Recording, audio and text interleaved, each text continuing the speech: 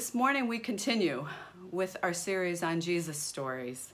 And this funny story about a camel and a needle follows a familiar event in Jesus' ministry. A man came to see Jesus, and he went away sad.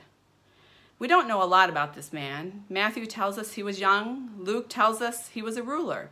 And so we call him the rich young ruler. We're very clever that way. He would have known Jewish law and been a man of some importance. And to see him coming, running, and kneel before Jesus was very significant. He recognizes Jesus as a teacher of religion, but more than that, one who knows the way. Perhaps this man had been disillusioned by others, or even by his own study of the law. What must I do, he asks. This is a question about action and results. Eternal life is the goal. Heaven, living forever. Jesus' answer is a reminder of what the rich young ruler already knows. Follow the commandments. But for this young man, it's not a satisfactory answer. I already do that, perhaps with a little exasperation in his voice. He knew it wasn't enough, or else he would have walked away content that he's got it all right. And then listen to this. Jesus felt genuine love. We don't always read this, and so somehow, some way, the way Jesus looked or the way he sounded was different this time. The disciples noticed it. This was genuine, unselfish, nothing in return, seeking the man's highest good kind of love. Jesus wanted him to experience eternal life.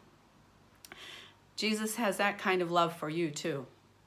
He wants only the best for you, and that means a relationship with him for eternity.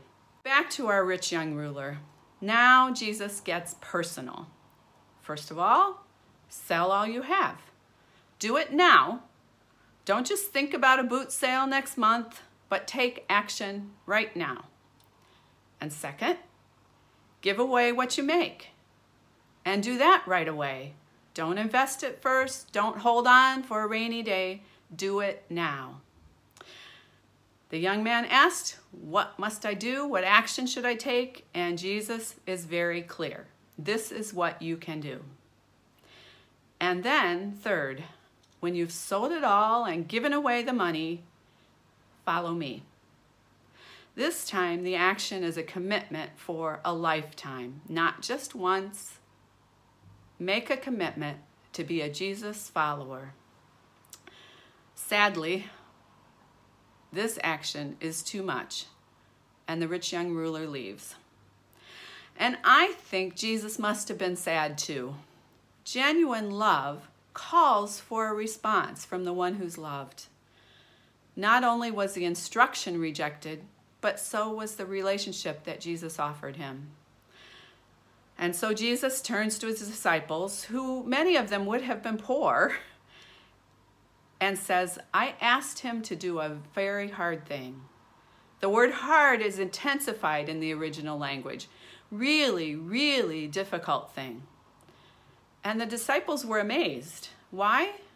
Well, the rich had everything. Not only money and material things, but power and influence. They could buy their way into any place, but not into heaven. Jesus then repeats himself. But this time he doesn't limit it to the wealthy. It is hard to get into the kingdom. And then to illustrate, he paints this picture of a needle and a camel. Now I happen to have a needle. I'm not a seamstress, but occasionally I sew on a button. And so I have a needle. I'm not sure if you can see it. I do not have a camel in the house, but I have with me a giraffe. I love giraffes. This funny shaped thing, if you just imagine the giraffe with a hump or two behind, this would be similar then to what a camel might look like. And so imagine, not just is the camel too big to fit into the eye of the needle, but it's complicated. There would be twists. There would be turns. There's gangly legs to get in. There's big humps to maneuver around. This is a strange beast trying to get into a very tiny eye of a needle. Now, of course, this is an extreme picture. And probably, first of all, the disciples were a bit confused, and you can imagine on their faces trying to figure out how that might happen. But then I'm sure they must have laughed. The point is, getting the camel through the eye of the needle is easier than entering heaven. Why? Really? That's a pretty hard task. Because it's not about money. It's not about how much money you have. It's not really about wealth at all. It's about trust. Where did the young ruler put his trust? In his independence? In his influence? In his comfort? After all, in worldly terms, he could take care of himself. He didn't need Jesus. Or he didn't think so. And that's why this verse is for us too. You may not be wealthy, but don't think you can ignore this lesson. It's about where we place our trust. It's about what we value, what we might describe as our riches. Might be material things. It might be money, even if we don't have it.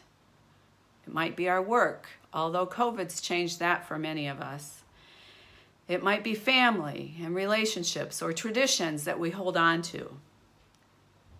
What I hold on to and refuse to let go of so that I can follow Jesus, those things, that is my riches.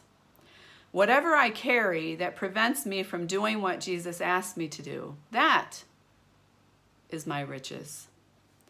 It might be attitudes, selfishness, control, bitterness, an unforgiving spirit.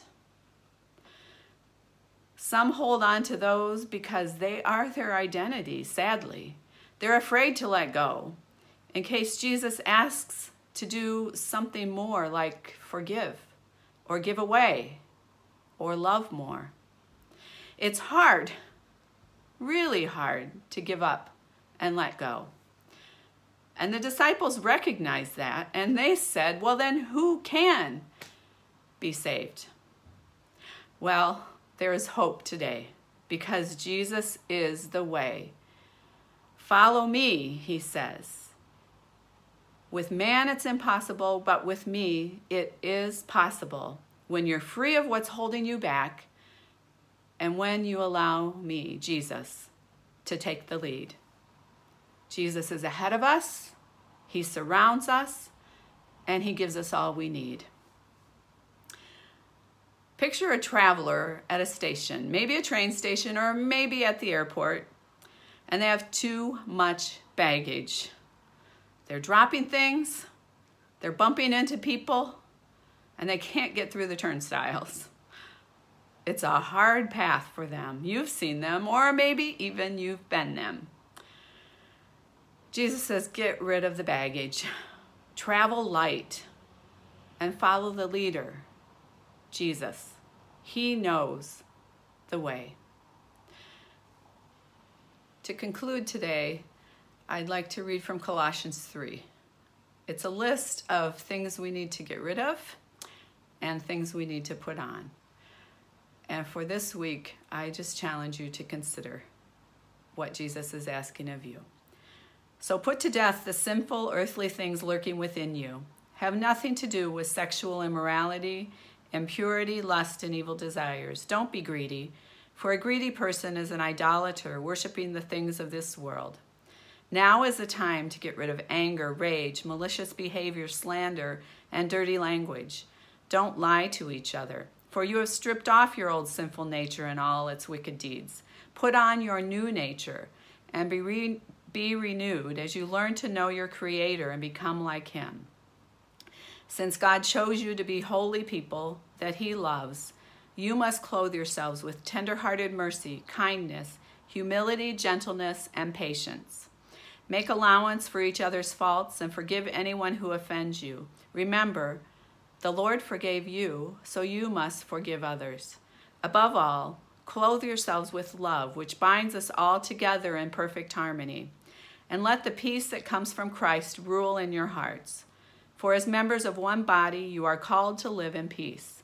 And always be thankful. Let the message about Christ in all its richness fill your lives. Teach and counsel each other with all the wisdom he gives. Sing psalms and hymns and spiritual songs to God with thankful hearts.